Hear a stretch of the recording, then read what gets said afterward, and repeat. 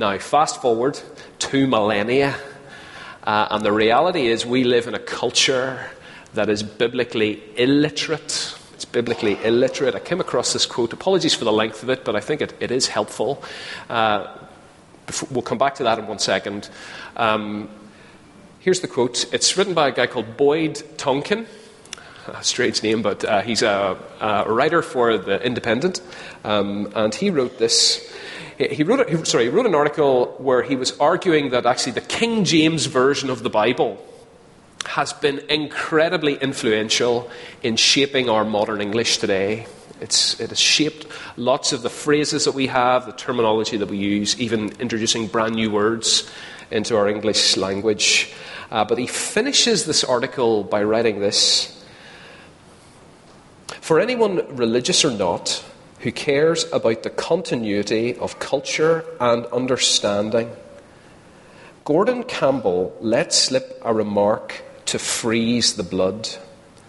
A professor at Leicester University, he recalls when the name of Moses came up at a seminar I was leading, no one had any idea whom he might have been, though a Muslim student eventually asked if he was the same person as Musa in the Quran, which he is.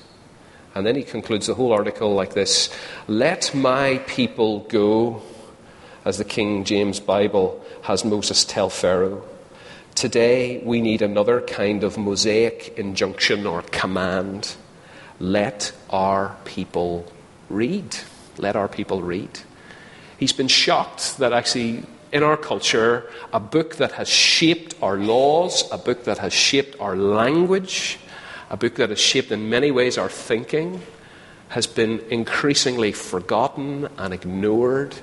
And if you don't believe that that's true, watch any quiz show on TV when the simplest Bible question is asked to see the contestants usually really struggle to find the answer.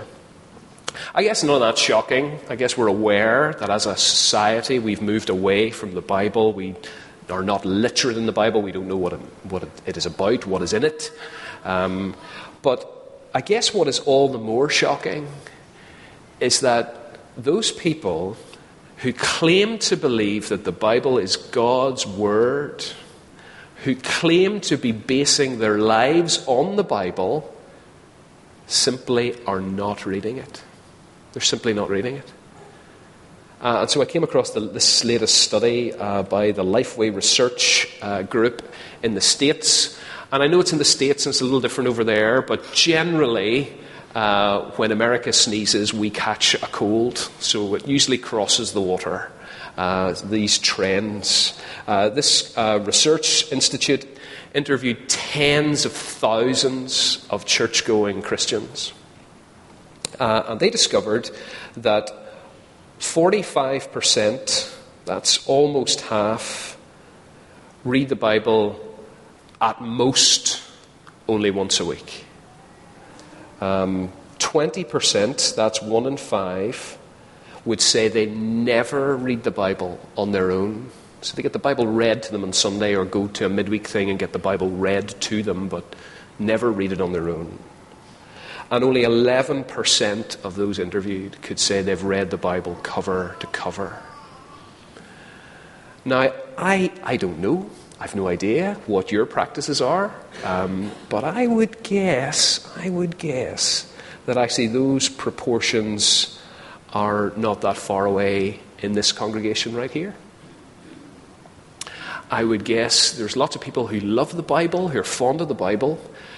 I like the Bible, and you like that I give you a bit of a TED talk on the Bible and I geek out on it all week. But that's really enough for you. There's all sorts of reasons for why we don't read the Bible. It is long, it is complicated, it's dense, and you start to read it and there's all these apparent contradictions, but hold on, the Bible said that, and then suddenly it says this. How does that fit together? There's all sorts of controversial ideas in it, things that it seems to condone, things that it seems to condemn. that clash with what we believe in our culture. There's all sorts of reasons why reading the Bible is difficult. And we're going to come back to I'm not going to answer any of those questions today. We're going to come back to some of those questions in March time, where we're going to do a whole series on this. We're going to call it It Is Written. And we're going to look at questions surrounding the Bible. And we're going to get into some of these things. What I want to do this morning is simply want to ask and try to answer one question. Why read the Bible? Why read it? Why read the Bible? And as you see, if you've closed your Bible again, open it to what Paul says to his colleague Timothy in 2 Timothy chapter 3. Paul gives us three profound reasons why we should devote ourselves to reading the Bible. Why should we read the Bible? Three reasons. Number one, because Scripture contains God's words of revelation. Scripture contains God's words of revelation. We see that here, verse 16. All Scripture is God-breathed. Now, last week, if you were with us, to take a step back, Jennifer, can we go back to that first slide? Last week, if you were with us, we considered how change happens for an individual. We are influenced and changed by the stories we hear and believe, the habits we form, and the relationships we have. And if we're going to be changed, really changed, not just self-help around the edges, but change from the inside out, we need to replace the stories that we hear, often the lies we're told, with first the teaching of Scripture, with Jesus' words, as he is the climax of Scripture and the one who authenticated and taught the Bible. And so that is why it's important that we focus on the role Scripture has in our lives. And the first reason why Scripture is so important that we should devote ourselves to read it is because this book contains God's words of revelation. It's God-breathed, is Paul's terminology here. God-breathed. Even in English, we carry that. We talk about, if you want someone to keep a secret, don't breathe a word of it to anyone. I don't know if you ever tried to talk while breathing in. Have you tried? You can't do it. Words are carried on your breath to another person. And so what Paul is saying here is that Scripture is not so much a record of man's ideas about God, but Scripture, these holy, sacred writings, which is what Scripture means, is actually God's words to men. It's not a record of men's ideas about God. They contain God's words to us. The word that's often used to describe what this characteristic of the Bible is the word inspired. God's word Scripture is inspired. God inspired over 40 authors in all sorts of different places over something like 1,400 years to write the words of Scripture. But when I use the word inspired, I don't mean it in exactly the same way that we would often use it in English today. I don't mean that God kind of stirred them up into an emotional frenzy. I don't mean that God just got their creative juices running. I use it in the technical term, in that God worked through human beings so that we have His Word. Here's a good definition I came across by New Testament scholar Tom Wright. He says, inspiration is a shorthand way of talking about the belief that, by His Spirit, God guided the very different writers and editors so that the books they produced were the books that God intended His people to have. That's a pretty good definition of what we mean by inspiration. And Peter captures this very similar idea in 2 Peter chapter 2, or 2 Peter chapter 1, verse 20 and 21, where he writes this: Above all, you must understand that no prophecy of Scripture came about by a prophet's own interpretation of things. So, when Moses went up the mountain of Sinai, he did not start to make stuff up. He did not look down the mountain and see a whole bunch of people and think, we've got a lot of people here. We need some rules quickly. How about thou shalt not this, thou shalt not that? Oh, maybe we should give it a bit of more weight and authority. How about we write all this in the first person? And God said, thou shalt not this, thou shalt not that. No. Scripture was not written by a prophet's own imagination, for prophecy never had its source, its origin in human will, but prophets, though human, spoke from God as they were carried along by the Holy Spirit. Again, this is quite a long quote, but I think this is a really helpful illustration given by a writer, Pastor Andrew Wilson, in his little book, Unbreakable, a little book on the Bible, which is really helpful. Consider a jazz musician who can play all sorts of different instruments. Nobody listened to Louis Armstrong would ask whether the music was being made by Louis or his trumpet. Everybody knows that the breath and the tune comes from Louis, but the instrument through which the breath passes in order to become audible is the trumpet. The Bible writers, if you like, are the instruments of revelation. A trumpet here, an oboe there, a saxophone here. And they all make different sounds, but the musician, the skilled artist who fills them all with his breath and ensures the tune is played correctly, is the Holy Spirit. That's kind of how inspiration works. I think that's a pretty good illustration. And so God so orchestrated, so superintended, so was in control of the whole process of writing Scripture. He used the education, the skill, the personality, the experience of the biblical writers, or lined everything up so that the words they wrote were the very words that God intended for us to have. And so I just want you to let that sink in just for a moment. Just let that sink in. That in this book, although it's literature written by real human beings at a real time, it's all a little different. Each writer has a little bit of their own style and personality and circumstances and education all playing a part. Nevertheless, that when you open this book tomorrow morning or at night, whatever is your pattern, and you read it, you hear the voice of God speak to you. Isn't that an exciting thought?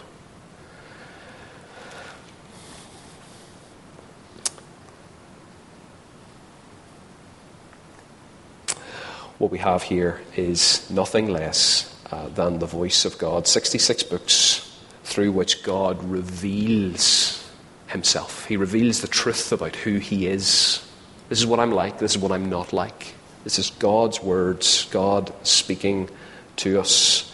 And this is really, really important. We could never work out what God was like on our own, just by guessing or just by examining the creation that he's made. We could never work it out. And increasingly, there's lots of faulty, incorrect, bad thinking about God in our world today. So this is crucial for us.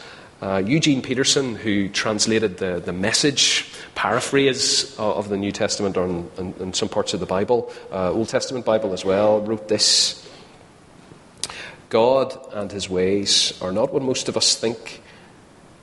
Most of what we are told about God and his ways by our friends on the street, or read about him in the pages or in the papers, or view on television, or think up on our own, is simply wrong. Maybe not dead wrong, but wrong enough to mess up the way we live. And this book, the Bible, is precisely a revelation, a revealing of what we could never figure out on our own. Why is this so important? Why is it so important that we get our thinking straight about God? Why is it crucial?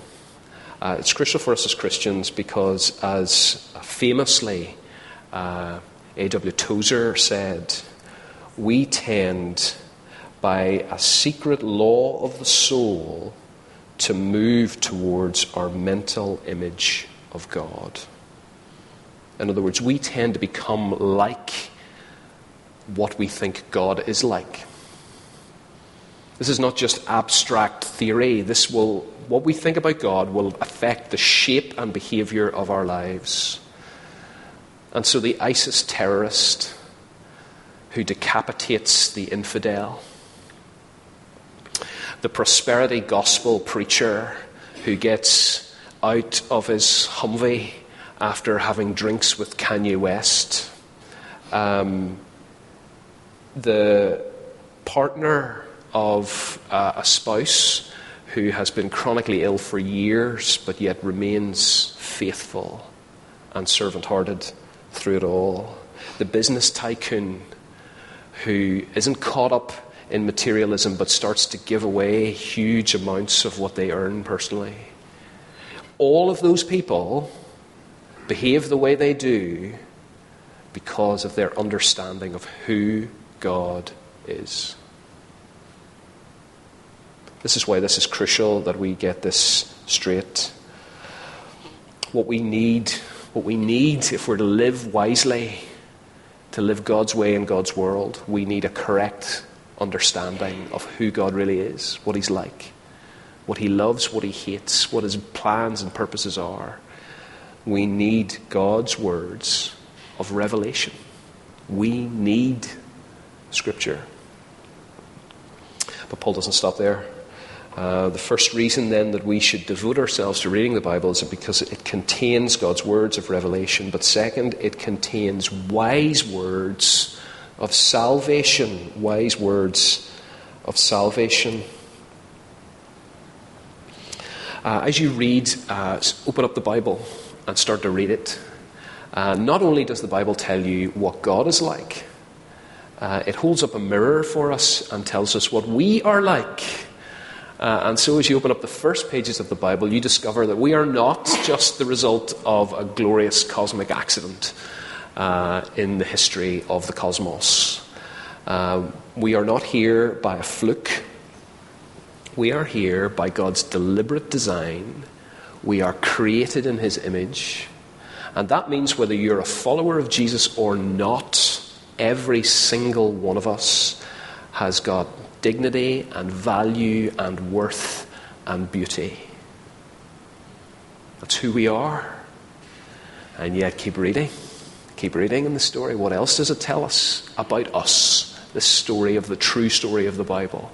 Well, it tells us that because of our selfishness and pride, we have become corrupt and twisted in the way that we live. We have become guilty of foolishness and disobedience, and we've all become deceived.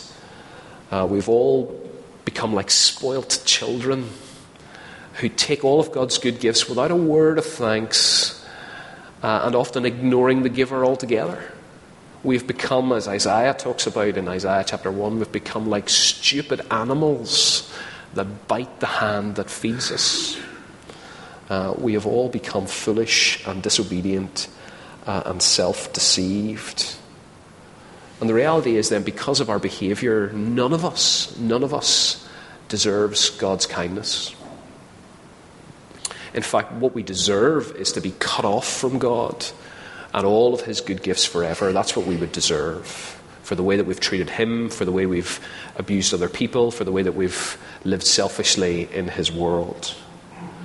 And yet, wonderfully, inexplicably, amazingly, God has launched a rescue operation for us through the person of His Son, the Lord Jesus. And what the Bible serves to do is, in good Northern Ireland terminology, serves to make us wise up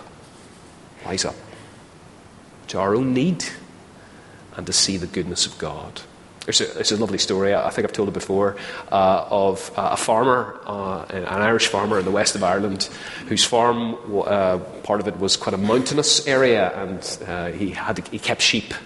And he was out counting the sheep one day, and he realised one was missing, and then he heard the bleating, and it turned out a foolish sheep had tried to reach for a bit of grass just too far over the ledge, and fell over the edge of a cliff onto a ledge below.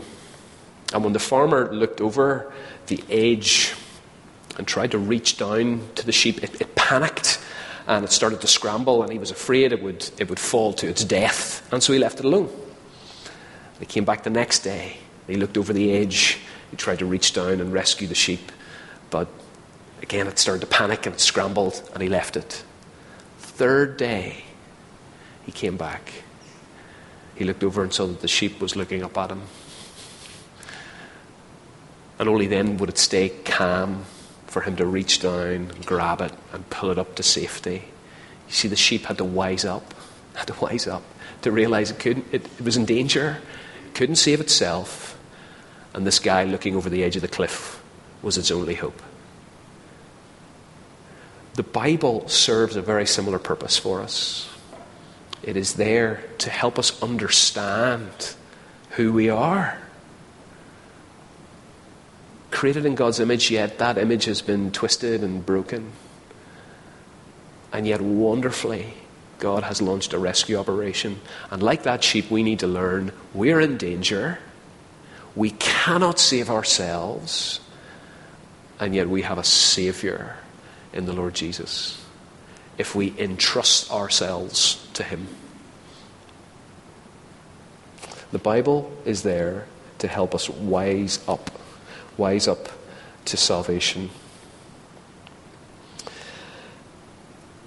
According to Paul, Timothy knew the Scriptures from infancy and have known the Holy Scriptures, which are able to make you wise for salvation through faith in Jesus Christ. And if you understand that sentence, it will transform the way you read the Bible.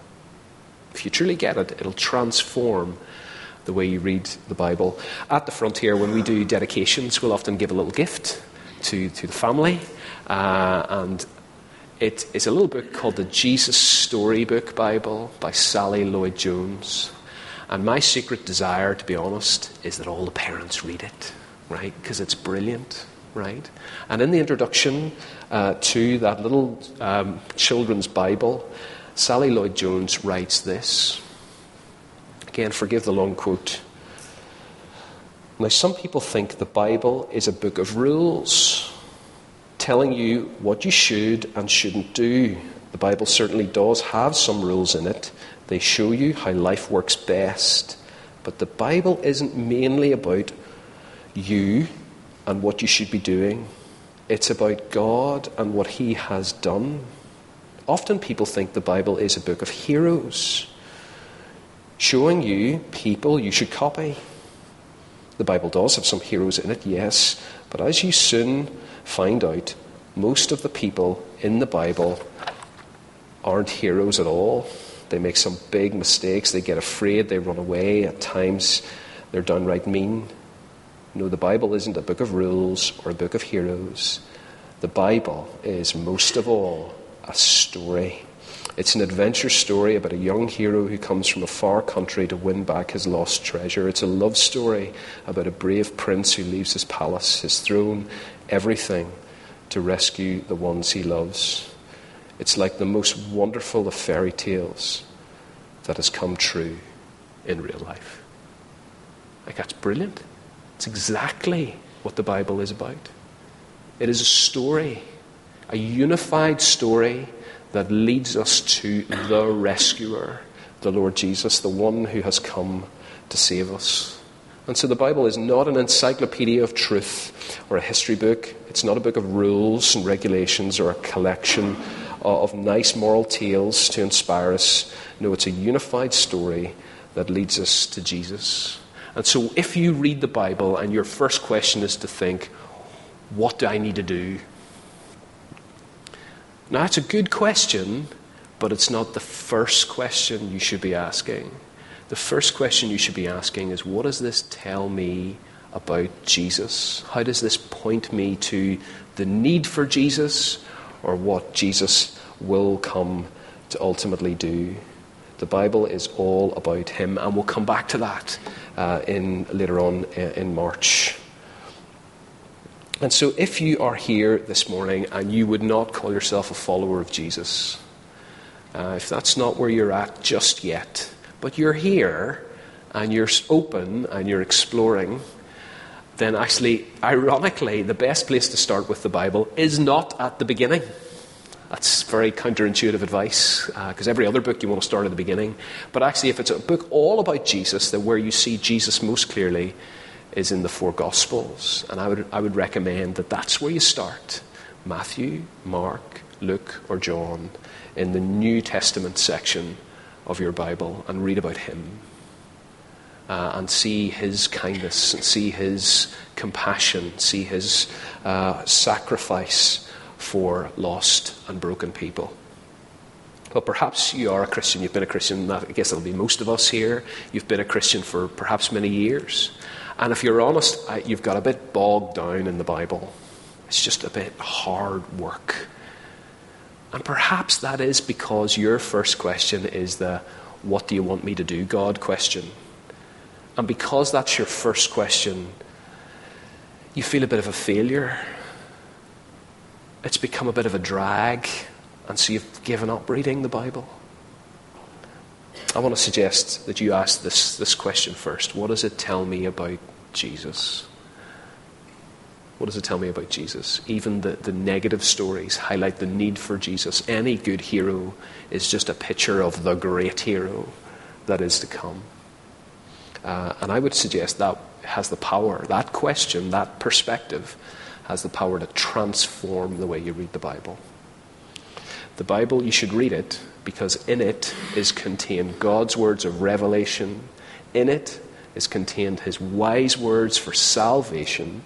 And then lastly, in the Bible is contained God's useful words for transformation. And we see that there in verses 16 and 17. All Scripture is God-breathed, and it's useful. It's useful for teaching, rebuking, correcting, and training in righteousness. It's useful for teaching us what God is really like, how we should relate to him. It's what it looks like if we are a follower of Jesus to take up your cross and follow him. In the Bible we have words that will helpfully rebuke us, will show us how we're living in ways that offend God and are hurtful to other people. It will convince us of our guilt, but then will also come behind that and comfort us with God's mercy. It will correct and train us. It will say, that's good, what you're doing is good, now try this. Okay, that's better, now try this. It will train us, shape us. Verse 17, what's the goal? So that the servant of God may be thoroughly equipped for every good work. And so, reading the Bible's good, studying the Bible's good, but it's not enough. It's not enough. Because the goal of Scripture is that we would be equipped to live it out. To live it out. God has no desire that we have big fat heads filled with lots of Bible trivia. He wants us to be joyful, obedient people. That is the goal of Scripture. And this is something I think we struggle a little bit with, especially in the West here. I think we are trained from a very young age to read a book for only one of two reasons. Right? We are trained either to read a book for information. Just get that information, know it, so that you can sort of splurge it out on a test and pass the test. Okay, so you read for information or you read for entertainment. And if you're an introvert, and I know there's some introverts here, that's like a movie, only better, isn't it? Because there's not annoying people around to spoil it on you, right? So we read, generally, we'll read for only one of those two reasons. We'll read for information or entertainment. But what we are given the Bible for is to read for transformation. That we would be changed. We'd be changed by reading it. The New Testament scholar Joel Green puts it like this: reading the Scriptures should be an exercise in our submission to God. We don't read simply for information, but also for formation. We read so the Scriptures will shape us to be more and more like Christ. I think that's a really brilliant description. God has given us His Word so that we would be shaped in how we live. And so it's not enough to read the Bible. It's not enough just to meet in home groups and know a bit more of the Bible, to take up a Bible challenge and read it all through just so that you know more. That is not enough. That is not the goal. The goal of Scripture is that we are captured in our imagination, that our affections are changed, so that our priorities are reordered, so that we not just believe the right thing, but live the right way. And so Scripture has the power. It has the power. Remember, God's Word is powerful. God simply spoke and the universe was made. Eugene Peterson, when he was talking about translating the Message paraphrase of the Bible, said it was like trying to do some rewiring with the power still switched on. It's scary and dangerous business, handling the Bible, because it's powerful. And so as we read Scripture, it has the power to give you the wisdom that you need to make the tough choices in life. It has the power to give you the sufficient reminder you need and perspective you need to handle the suffering that will inevitably come in your life. It is what we need to have the resources, Scripture, to humble us. Naturally, we think lots of ourselves. Scripture has the power to humble us enough so that we can treat other people who hurt us with kindness. Scripture has the power to challenge and inspire us to great acts of courage, to share the good news about Jesus with others, to care for the poor, to pray for the sick, and to welcome the stranger. God's Word can really change us. Yes, there's more involved in that. We'll come back to what else is involved in us being changed later. But here's where we start. Here's where we start. With God's Word. Because God has spoken. He has spoken. And through Scripture, He continues to speak by His Spirit to us. What we have here are God's words of revelation. But also we, in this book, have God's words of salvation that can make us wise, show us our real need, point us again and again to the glory and the goodness of the Lord Jesus.